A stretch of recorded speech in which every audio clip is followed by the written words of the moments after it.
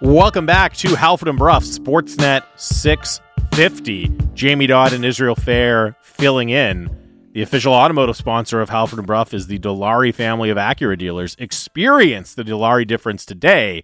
Visit your nearest Dilawri Acura dealer. As I mentioned before the break, Izzy, the Women's World Championships are underway, and tomorrow is the big match that we all circle on our calendar when the schedule is released. It will be Canada and the USA.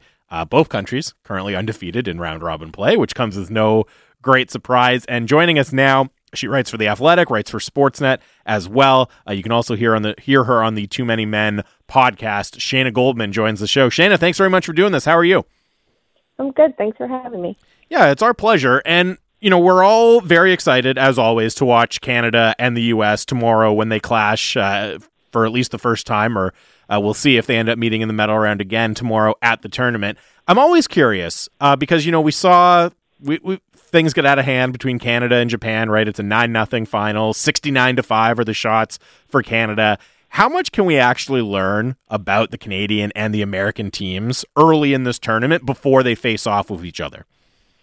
It's really tough because the USA-Canada game does provide each team with a measuring stick of where they are, where they need to be, and how they need to match up to each other, because that's who we generally presume to be in the finals. There's takeaways still because, you know, for a team like Team Finland, we know that that's a team that can still compete and can push for a medal as well.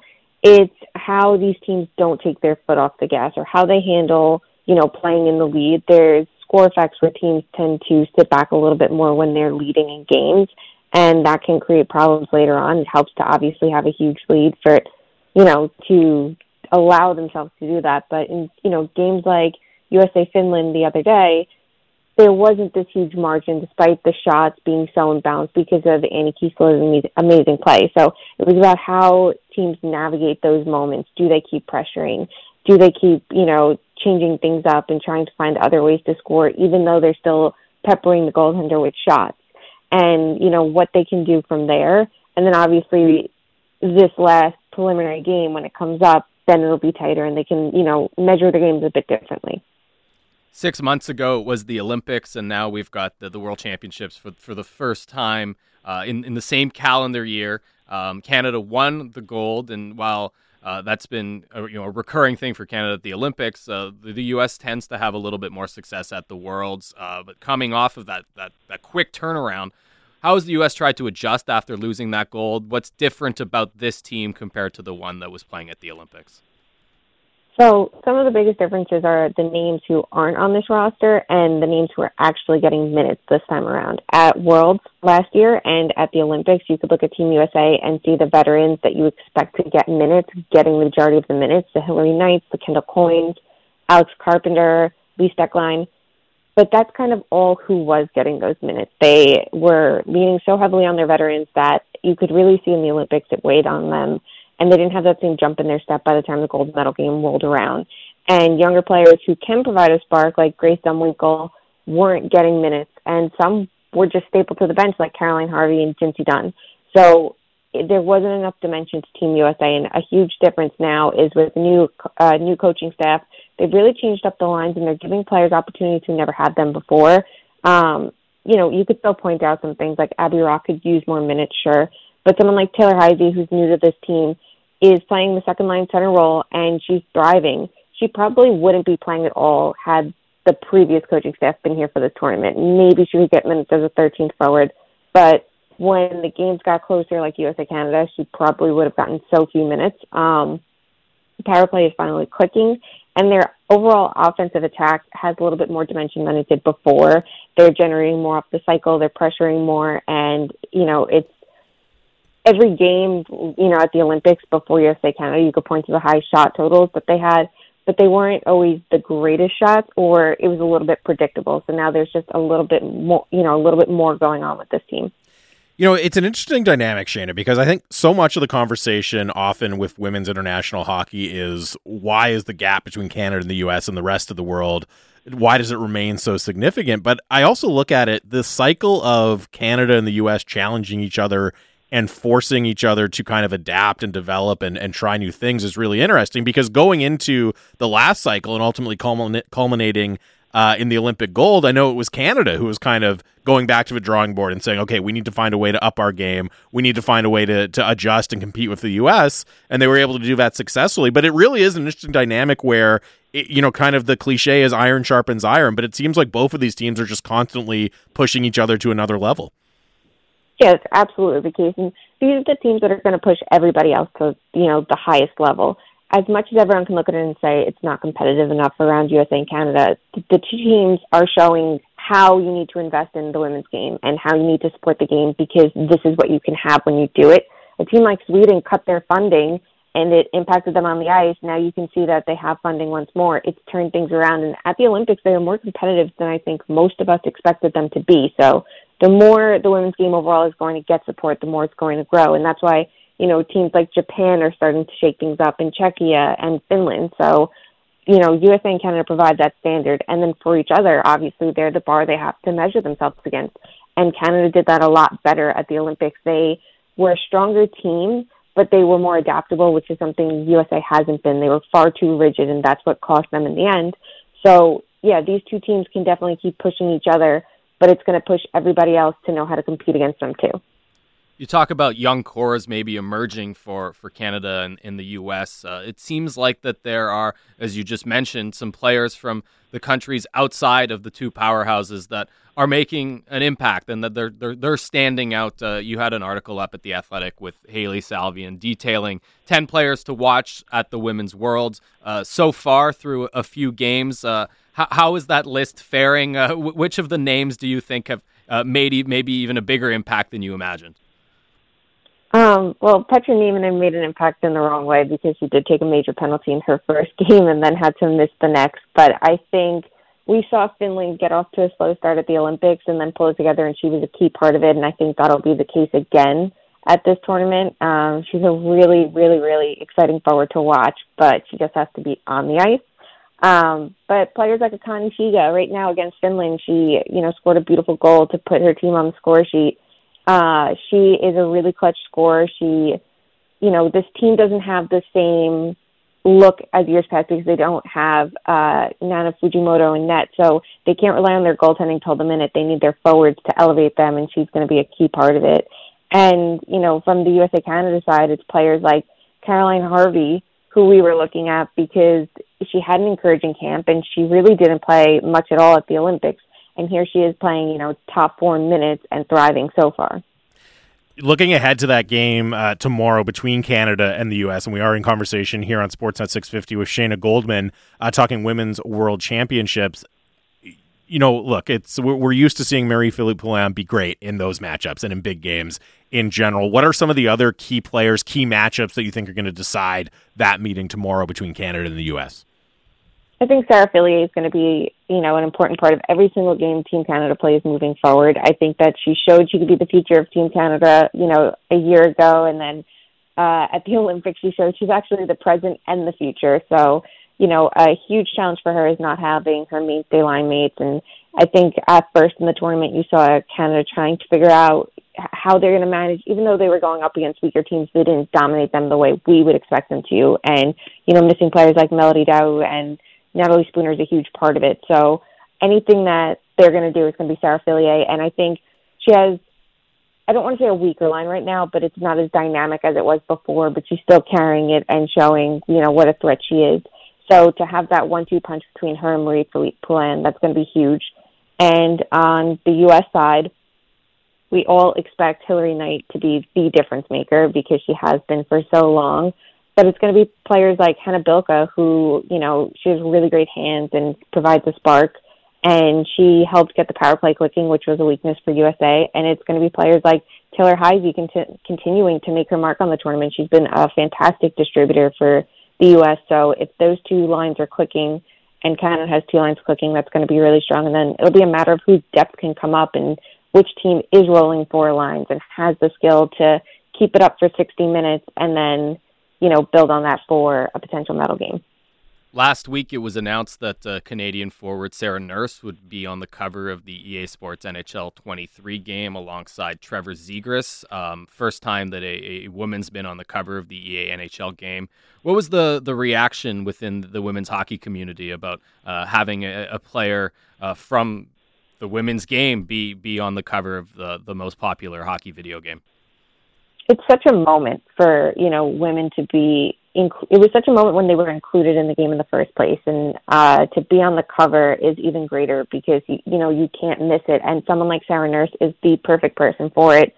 She was, record breaking at the Olympics. She had such an incredible tournament, and she's been such a hard worker. Her game has been defined by her work ethic throughout her playing career, and now it wasn't just a hard worker, but someone who was such a difference maker and so pivotal in their gold medal win.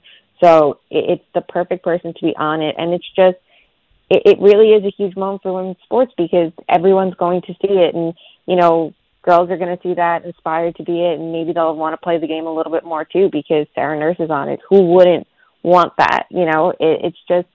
It's really a moment for women's hockey the more it's in the mainstream, the better. The more it's super simple that, there's men's hockey games and here it is, there's that melding a little bit more because I think sometimes fans don't want to watch women's hockey and they have so many reasons, but really it's just another skilled game. So the more it's together, the better off it is, if that makes sense.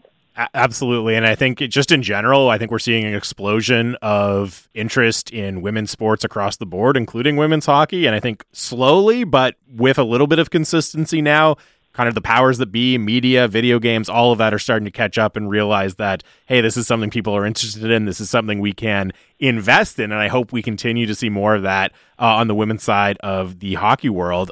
Just while we have you, Shane, I wanted to ask you a little bit about the upcoming NHL season as well. We're not that far away now from training camp and all of that. And just from a kind of league-wide perspective, one of the things I'm most curious about this year is when we look at the Eastern Conference from last season, there was such a significant gap between the playoff teams and the also-rans in the Eastern Conference. I really can't remember a situation quite like it. But if you look at a lot of the teams that missed the playoffs in the East last year, they've really invested and are trying to go for it. I mean, obviously Columbus, New Jersey, Detroit, Ottawa. When you look at the Eastern Conference, is there one of those teams that missed out last year but you think has done enough to put themselves solidly in playoff contention in that conference? So I think a team like the New York Islanders has done literally nothing, but probably will be in, the playoff conversation because their core is good enough to get there. But last year was just a tire fire in every which way for them. But for teams that actually did something this offseason and remembered you can sign players, make trades, and do all those kinds of things, it's the Ottawa Senators and Detroit Red Wings that stand out. The Red Wings have a really interesting forward group, and, they bolstered it with David Perron and Andrew Kopp, and they really focused on their defense, which is something that hurt them last year. They had a strong start, and then you would see these games where their defense would just fall apart, and it was odd man rush after odd man rush back, and games just were, the team was collapsing in games. So I think that they've addressed that to make them, a bit more competitive. But the team for me is Ottawa. That forward group is really exciting now, and DeBrincat with, Stützle and Drewer, that's a great second line. They already have a strong first line, and then players are going to be more slotted appropriately below them because there's players that should be on the second line there.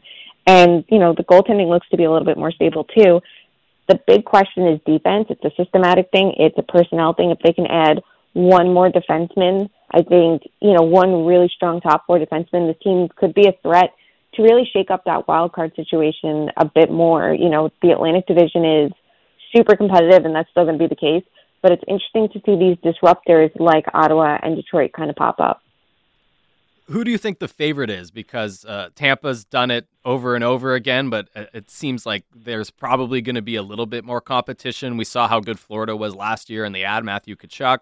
Carolina's really been a strong team for a number of years, and I guess we're still kind of waiting for that major breakthrough. And then there's Toronto. They had a great season, a great regular season last year, and the playoffs went the way that it has gone for Toronto many times over the last few years. Which team in the East do you think is the team to beat heading into the year? On paper, I think it's the Maple Leafs. I think that this is a team that is so strong and just needs tweaks and adjustments, but, it's a mental thing as well. You could see that will to win, as cliche as it is between Tampa and Toronto, you could see it kind of trend in opposite directions after Game 6. I felt like it's just the goaltending. There's potential for it, but it can fall apart. But, the Colorado Avalanche show that if you're so strong offensively and defensively, you can get away with average goaltending, which they did throughout the postseason after Darcy Kemper did have a really strong year. So the Maple Leafs can definitely follow that mold. They should be the best team in the East, but they're also the Maple Leafs. So will anyone be surprised if it's a team like Carolina or Tampa jumping ahead of them? Absolutely not. Well said, Shayna. And just before we let you go, I mean, can't let you leave without asking about the Canucks. It was not the eventful, full of fireworks off season that I think a lot of us here in Vancouver expected. As far as we know, JT Miller's going to start the season on this team. I mean, what do you make of the Canucks, where they stand, and how they fit in the pecking order of the Western Conference? The Canucks are an interesting team because there's so many different ways they could have gone this offseason. It could have been a player like Miller on the move. It could have been Besser. They could have changed something up. They had all these options, and it's always funny when teams you think are going to have like the spiciest of off seasons, and it ends up being kind of bland. But it's not necessarily the worst thing because there was potential, and the coaching change I think really helped show what the team had potentially. On both ends of the ice, there were clear improvements, and I do like ads like Ilya Mikheyev. I think that he's very good, on both ends of the ice, and he's someone that can add a spark to the penalty kill, something they absolutely positively need more than most teams in the league. That penalty kill definitely struggled at times. But could you have looked for a little bit more from Vancouver? Absolutely. Is this a playoff team? That's going to be a tough one. As much as they might want to capitalize off the momentum they had at points last year, did they do enough? I'm not sure.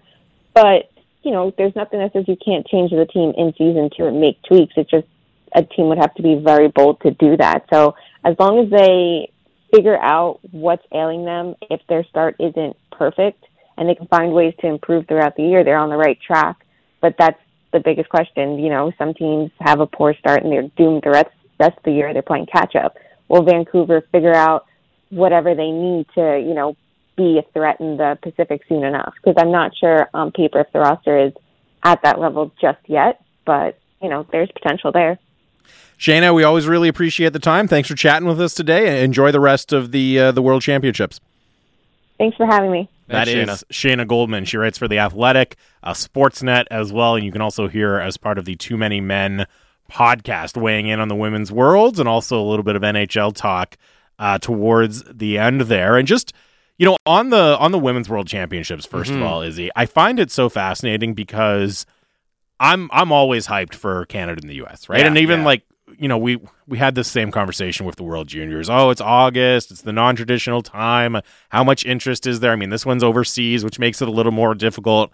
I do think when Canada and the US play, you have that built-in guaranteed rivalry, that's going to be a really compelling event, a really compelling game to sit down and watch. And we got into a little bit with Shayna, the ongoing issue of the competitiveness with the rest of the world. I find it so fascinating because I think the rest of the world has improved a lot. Obviously, they've improved a lot. It's just that Canada and the US have perhaps improved even more because they're so intent on beating each other. They have taken these massive leaps forward. We keep seeing this next wave of talent, and the women's game is in such an interesting point because they have the one guaranteed winner of a game and a product where it's going to be fantastic.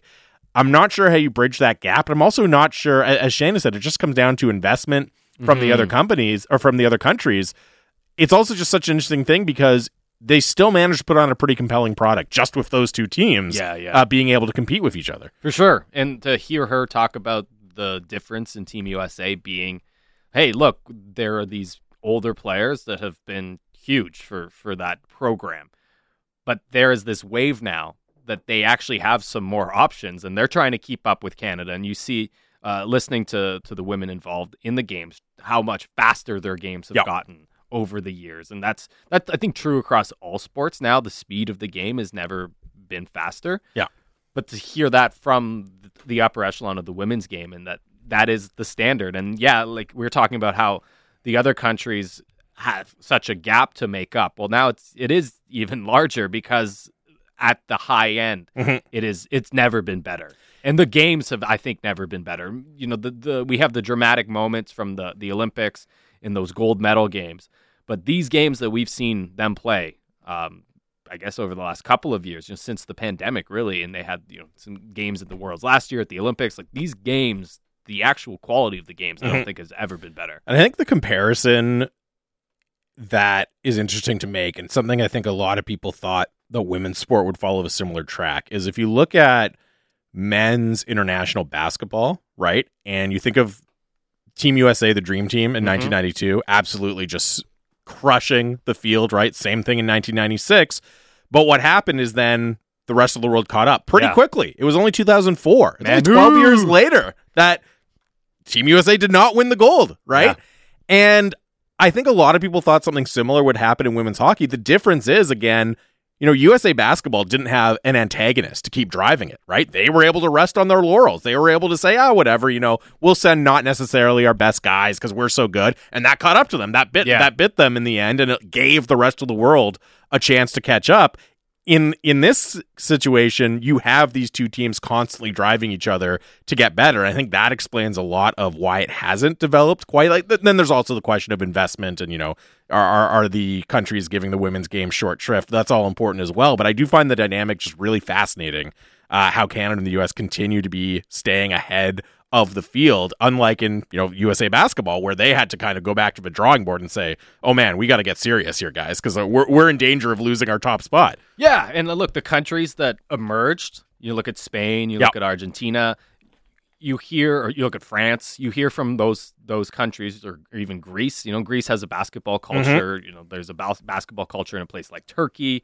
There's certainly a basketball culture in a place like the Balkans. Yes, yeah. I mean, so that was the thing. Like the country in quotation marks that would have been the big rival to Team USA would probably been Yugoslavia, and they were having a civil war at the time that broke up all of those countries. And now Serbia's good, Croatia's good, but there wasn't that ready-made thing. And then the countries that emerged, Spain, Argentina, France, they talk a lot about how influential not just the Dream Team was, but Michael Jordan was as a professional playing for the Bulls.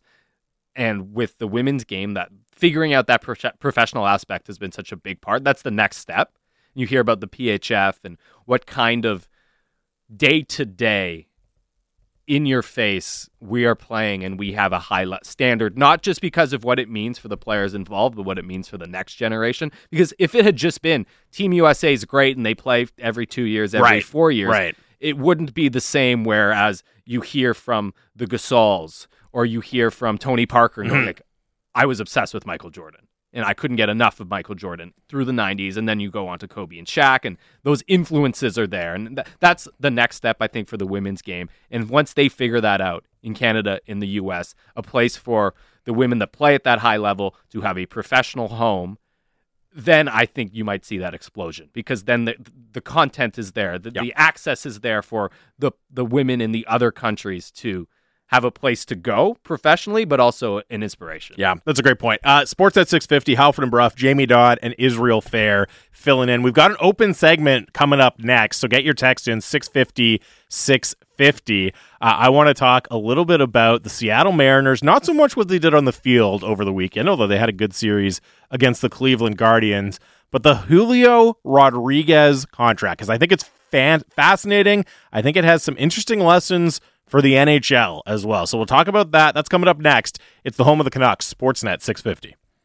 Time now for Sportsnet 650 traffic from the City News 1130 Air Patrol. What is going on? Welcome back. Halford and Brough here on Sportsnet 650. Jamie Dodd and Israel Fair filling in again for the vacationing once more. One final gasp of vacation for Halford and Brough. They will be back next week. Well earned, right? Well earned. Well earned. They did the one week of work. They did the 1 week together, and they thought, you know what? That's enough. I mean, Brough also had to do a week with you. Brough had to do a week with me, which obviously very trying for him. Very tough. Although he had some positive things to say about me, actually, on the on the show that week. So I think maybe he enjoyed the break from Halford a little bit. Well, yeah, nobody yawning while he's talking. He really liked that. So I was on my best behavior. Yes. Yeah, no yawning. No yawning in front of Jason Bruff. Is Lena in there even? Oh, there she is. She's rolling back in right on time. Vibes are back. I was going to say, have we found something for Lena to do? And I guess that answers my question as she strolls into the control room a couple of minutes after we get back from break. Wow. Anyways, Andy, A-Dog, and Lena are in as well this week. So we're having a great time here on Halford and Bruff. Halford and Bruff brought to you by Avenue Machinery. Build your company to win with Kubota from Avenue Machinery. And also the Dilawri family of Acura dealers. Experience the Dilawri difference today. Visit your nearest Dilawri Acura dealer today. So we touched on the Blue Jays a little bit earlier. Obviously, it's coming up on September here. It is the stretched drive for Major League Baseball. And the Seattle Mariners, been a feel-good story around the league pretty much all year, or at least since they went on that big winning streak and got themselves back into the playoff race. It looks certainly like they have a very, very good chance of making the playoffs and finally snapping that drought that we all know about here.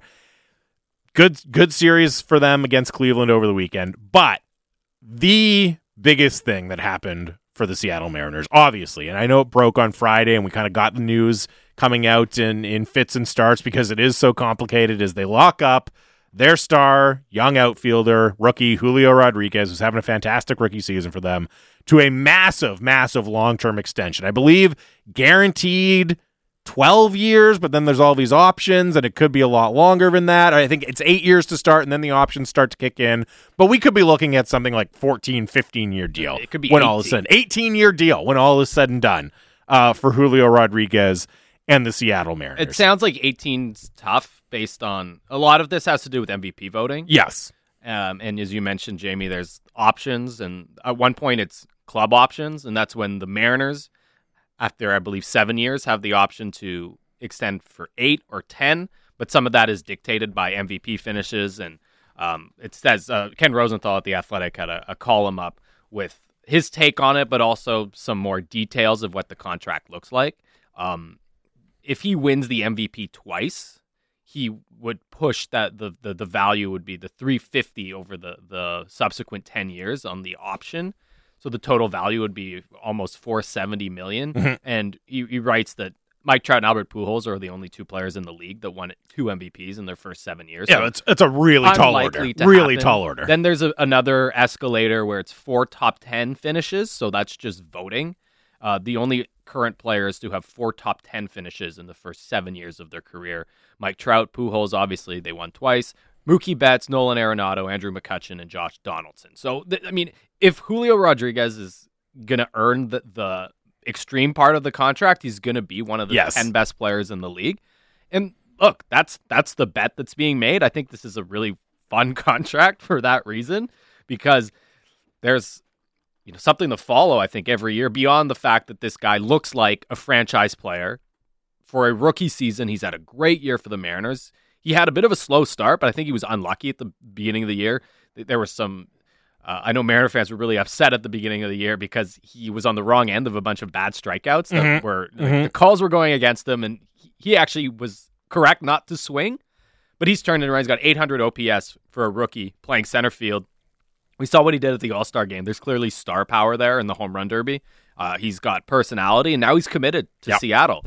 And even if things don't work out, he could still be there for 13 years. So. Well, and the thing is, in baseball, right, with no salary cap, what's the downside of this deal? Really, I mean, obviously you don't want to be paying a guy who doesn't pan out, but there's so much upside on this deal as well. And I was thinking about this, just from a fan's perspective, because you saw the reaction in Seattle and over the weekend. And I know they were honoring Ichiro as well, so it was already set up to be a celebration. But the mood in Seattle, specifically because of this deal, right? Because of the news that Julio Rodriguez, the young star, has basically signed up to potentially be a career Seattle Mariner. It was such a moment of joy and celebration for that team and those fans. Like, you heard the ovation when he walked up for his first plate appearance over the weekend, right after the news had broken. Phenomenal. People are so excited. People are so happy that this happened for their team, that they get the chance to celebrate this player and they don't have to worry about it anymore. And it got me thinking about how this situation would have played out in the NHL, right? Because you can't do this in the NHL. You can't tear up a player's entry-level deal and sign them to a massive extension 5 months in to their rookie season. Instead, what happens is a guy has a phenomenal rookie season and it's, oh boy, what's this next contract going to cost us? Are they going to, do you think It's true. It sucks. Do you It's think horrible. Do you think they're going to be able to sign him long term, or should they go over a bridge with him? I mean, think how quickly the conversation turned with Elias Pettersson and Quinn Hughes, where instead of just appreciating having talented young players in this city performing at a high level, immediately it goes, oh, this is really going to screw up our cap. What kind of contracts? And yes, we could sit here and look at decisions made by the prior regime, and did they set themselves up in the best way to give themselves room to make the best contracts possible? No, probably not. But to me, and this is not excusing the decisions made by the Jim Benning Canucks regime, I think it sucks for the sport. I don't think it's the conversations that you and I want to have on the air. I think the fans would rather do exactly what you described with Julio Rodriguez. We signed our guy. Let's This is celebrate it. awesome. This is awesome. We know we're building around Yes. him. We have certainty. He is going to be here. He is going to be a part of our franchise. And I know, especially in the NHL, I find fans are extremely leery of long-term deals. They're right. Oh, no, short-term, don't give out term. But in this situation, so take the Elias Pettersson example. Because I think it's actually a really interesting comparison for Julio Rodriguez, right? Where the guy, now the Canucks didn't have the team success that the Mariners are having in Pettersson's rookie year, but somebody comes in and immediately you think, okay, he can be the face of the franchise because of his performance, because of the way he's capturing the imagination of the fans, all of that. In his rookie year, you're looking at it and saying, wow, this is a guy we need to build around. What if the Canucks could have signed Elias Pettersson to a 12-year, $8 million per season extension, right? So, okay, last 2 years of your ELC, we'll pay you $8 million instead of, below $1 million you'd normally get. But we don't have to deal with the RFA situation and you sitting out and worrying about an offer sheet and you miss the first few, the start of training camp last season. We don't have to deal with that. We don't have to deal with the threat of arbitration after this next one ends. We don't have to deal with, will he take his qualifying offer and force his way to free agency? We can put all of that to bed for a decade plus right now and bet on this player and give our fans a moment of celebration and a statement that we're going to build around this young star. And then you think about it from a financial perspective. If they could have signed him to that type of long-term deal, they'd be in a much better position right now. Because now you're looking at it and saying, again, man, if he gets back to the form we want him to be at, what's that next deal going to look like? It's going to put them in a real bind. He's going to have a lot of bargaining power. It's going to be tough. It would have been so much better for the Canucks if they could have immediately signed Elias Pettersson in his rookie year, struck while the iron was hot, and got him locked up for 10 plus years. And I know there's this idea that all of the limits and the system they have in place and the RFA system and arbitration and offer sheets, it's all put there for the team's protection, right? But sometimes it comes back to bite them. Sometimes it puts them in a really difficult bind. And it's also just, it prevents you from being creative, being flexible, right? Like this deal is. There's all these different options and different ways it can go, and it makes it make sense for both sides. The system the NHL has prevents that. It forces you into these long, drawn-out conflicts and all of this angst instead of just getting a chance to celebrate really good young players, which is what the Mariners are going to have now with Julio Rodriguez. Totally. And it does change the dynamic. Look, NHL decision-making is often conservative. And I thought, okay, well, why do fans rebel against the long-term contracts? Because, look, they've worked out. Alex Ovechkin, Sidney Crosby, those contracts worked out. Now, those guys are upper echelon, first ballot Hall of Fame, inner circle Hall of Fame type guys. Is it really because Rick DiPietro signed a 15-year deal that people don't want to? Then I started thinking about it.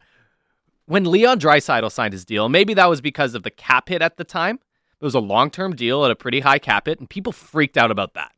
People freak out about the William Nylander and the Mitch Marner contracts.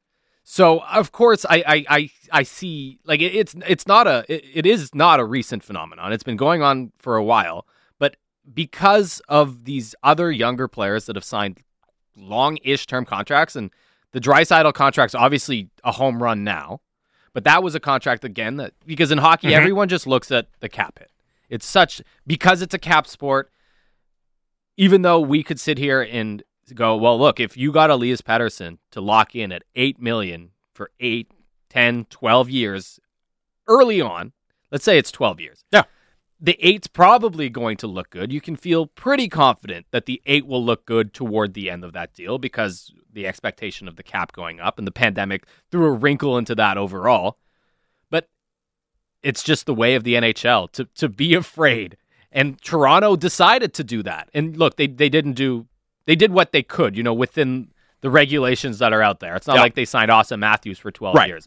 But they gave Marner long-term, Nylander long-term, Matthews long-term, with the thought of, hey, we'll figure out the cap later, and then that bit them in the butt, and now people are going, they're stupid, and they shouldn't have done that, and this is the best. The best way is to not do that. Though I'm with you. I don't like the cap. I don't like the draft. That's a different conversation. But I don't like the cap because I think it just dominates the way that we talk about these contracts, and we do have a text in here from Tyler. Grass is always greener if there was no cap, or you set it $2 million or $300 million. Then the talk would be about ownership, not spending. I think that's fair, but then that's an easy conversation. We're not discussing permutations of the cap and AAV and total value and what's JT Miller going to sign for his next contract. Then it's not on the player. It's just on, are the owners going to spend? Do they want to win? And I know in baseball, people don't like that there's no cap, because they go, everyone ends up with the Yankees or the Red Sox, not Julio Rodriguez. Well, here's the thing. And the ability, when you have the ability to give your young players super long-term deals, that keeps them from going to the Yankees and the Red Sox and the Dodgers. That's a way to actually succeed as a, quote-unquote small market team. The Rays have done it. Look at the Rays. Evan Longoria, and then more recently, Wander Franco. Yeah, they've found a way to lock up their players long-term because they can do it when they're still relatively young in their career. The Atlanta Braves did it with Austin Riley recently, right? They gave him a long-term extension. We've seen it with Fernando Tatis, right? Now, put aside the PED suspension, but that was a way to keep young, successful, high-end talent in town away from the traditional free agency bidders. I actually think the way the NHL has it currently set up, it makes it more likely that a team is going to lose a star young player, whether it's through traditional free agency or whether it's through some other method, right? Because, I think the Matthew Tkachuk situation. Mm-hmm. Now, I'm not expecting Canucks fans to, cry a tear for the Calgary Flames, and we all know they ended up doing very well for themselves, yada, yada, yada. But another guy who burst onto the scene, had an incredibly successful rookie year early on, established himself as a star. What if the Flames could have said, okay, here's a 10-year deal, a 10-year extension, not before you even an RFA, after your rookie year or partway through your second season. Here's a 10, 11-year deal. They would have avoided all of this. They would have avoided being put in this incredibly difficult position that the RFA system ultimately put them in with Matthew Tkachuk. And, I had this one come up on Twitter. Rusty Canucks, at Rusty Canucks, tweeted at me, comparing Major League Baseball to NHL prospects is silly. PD for 10 plus years is a huge risk because the kid still hasn't proved he's worth it. The contact sport that hockey is has more risk than reward for long-term contracts as bodies wear down faster in NHL than Major League Baseball. Now, there's a couple things here. First of all, I would say, if the Canucks had Elias Pettersson signed right now for, 8 or 9 more years at $8 million, they'd be thrilled with that. They would be absolutely thrilled with that. As much as you can say he hasn't proven it, whatever, they would be very, very happy with that contract. Now, to your point, is there a risk of giving even really good young players at age 20 or 21 long-term deals? Of course there is. But that's one of the other things I like about it, is that it's a chance for smart franchises to separate themselves a little bit. As you pointed, the Tampa Bay Rays, they've made some really smart bets like this in their history. Mm-hmm. Yeah, some other teams, they might not make such smart bets, but that's fine. That's part of sports. I don't like this idea of, we need to put up the guardrails for NHL GMs. We need to prevent them from making mistakes. Let them make mistakes sometimes. That's what separates good teams from bad. If you don't think a player is worth a 10-year deal, guess what? You don't have to give him one. I'm not saying it's mandatory. I'm saying we should give teams the ability to be a little bit more flexible, be a little bit more creative, right? Rather than just the same song and dance we go through every time where, okay, good player coming off his ELC, he's going to sit out until training camp, then he's going to sign a bridge deal, then there's going to be a big debate about whether or not he takes his qualifying offer, and then he will, and then, he'll try to push himself out in free agency. And it's just, is that really better for the sport or fans? Wouldn't it be so much better to be able to identify your guy, your centerpiece, lock them up, and have that certainty going forward? We do have a text in here that apparently we're missing the fact, this is unsigned text, that GMs and owners are the ones who don't want the long deals and the high caps. I will acknowledge that. That's part of it. They are protecting themselves. We're talking about, but see, this from fans. How to enjoy? It's like, this is, I think, the best hypothetical. Connor McDavid gets drafted. Yeah. What would the Oilers have given him before seeing him play a single NHL game on a long-term deal? Instead, what we got was, I can't believe he took $12 million. He's really going to screw up their cap. Yeah. And then he went back and changed the contract to take a little bit less because the system's stupid. It would have been amazing if they're like, he goes on the stage at the draft, he gets his Oilers jersey, and then Peter Chiarelli's there with a checkbook and just like, here's a blank check, Connor. Fill it in. How many years? Oh, okay. We'll take the next 15 years. They would have signed him on the spot for 15 years. 100%. And $10 million a year. 100% they would have. And it would have been a great deal for them. Are you kidding me? If they had Connor McDavid at $10 million a year for the next however many years now. And the texter texts in, I totally agree. The same one who said, you guys are missing the fact that it's the GM and the team owners who want it. He also says, I totally agree, but the people in charge are the ones who want the guardrails. It sucks, but I don't know. Yeah. And I do think it's short-sighted, though, from a certain perspective, from the owners and GM's position, right? I understand there's this fear of, we got to limit contract length. That takes away power from the players. I don't know that it does, though, because you look at the NBA, Izzy. They went, they used to have long-term deals, right? You could sign 7-8 year deal. Now it's 4, but you can get 5 from your own team.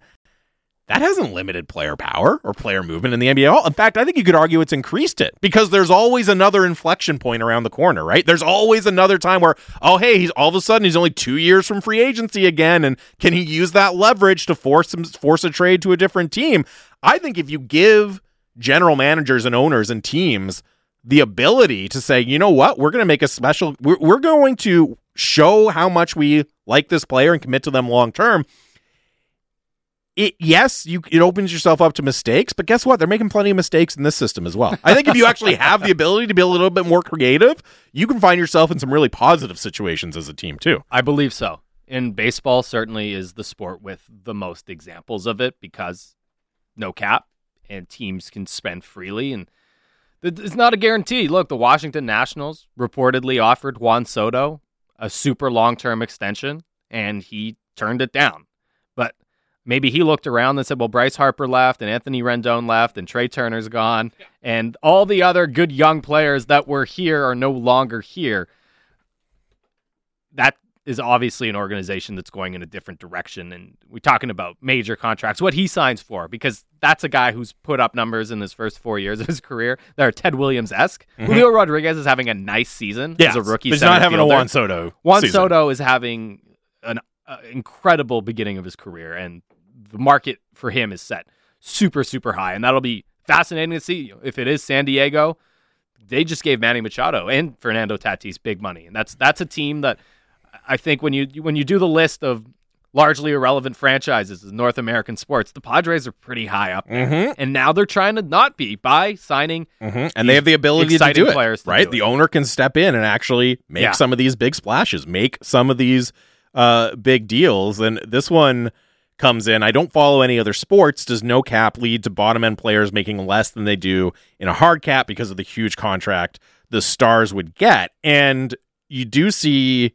look, the economics of Major League Baseball are so different than the NHL. Yeah. Because you do see, these massive, $300, $400 million deals come down in Major League Baseball, but then you also see the bottom of the roster guys and the minor league players really get squeezed. Mm-hmm. And they have a very, very hard time cashing in. So I understand that concern. And hey, maybe that's a reason. So this is the thing with Julio Rodriguez. The way that it works in baseball is your first 3 years, you are a minimum salary player. Yeah, it's just and so he would have been making $600,000 before signing, like for the next 2 years, because he's obviously a rookie this year, before hitting arbitration. And that is a bit of a convoluted process, but at least they have the hammer of, we don't have to play this game. Yeah. We actually can just offer a major contract. Yeah, we can. I mean, look, I guess they can too for, Elias Pettersson could have signed an 8-year. Yeah, but deal. He would have had to wait until after his entry-level deal, Yes, right? so I think that's 3 the years. big difference. You can't, and look, maybe that's splitting hairs a little bit, and obviously the Canucks And that's to ensure the draft process stays the same. the Canucks weren't in a position to offer Elias Pettersson an 8-year deal because of their self-inflicted cap wounds, and I want to be fully clear about that. But again, you have so much greater flexibility as a Major League Baseball team and a general manager than you do in the NHL. And I think just the kind of knee-jerk reaction that, anything that allows players to really cash in, any sort of long-term deals, big money contracts are bad for the sport, lead away from parity. That's the first reaction you hear when this idea comes up from the NHL or in the NHL. I don't think it's true, and I think you're seeing it. Seattle's not a big market team. As you said, list of irrelevant franchises in sports, that's been the Seattle Mariners for an awful long time, Izzy. But they got a chance because they had the ability to give Julio Rodriguez that deal. They got a chance to make a statement. They gave their fans something to celebrate, and they took a bet on their future. And I just have a really hard time being against that. I would love to see a situation that puts more teams in the NHL in a position to take those bets as well. Right now, they don't have it. 650 is the Dunbar Lumber text line. We're going to talk a little bit about the BC Lions up next with Matt Baker. We got two guests in the 8 o'clock hour. Curtis Crabtree is going to join us at 8:30 as well to talk Seahawks. So we'll split what we learned. We'll do a little bit after Baker, a little bit after Crabtree. So get your what we learns in now. Hashtag WWL. What we learned in the last 24 hours of sports. Although I guess on Monday you can go the whole weekend. So hey, expand it a little bit. But get your what we learns in now. We'll read them throughout the course of the final hour of the show. It is Halford and Bruff, Sportsnet 650.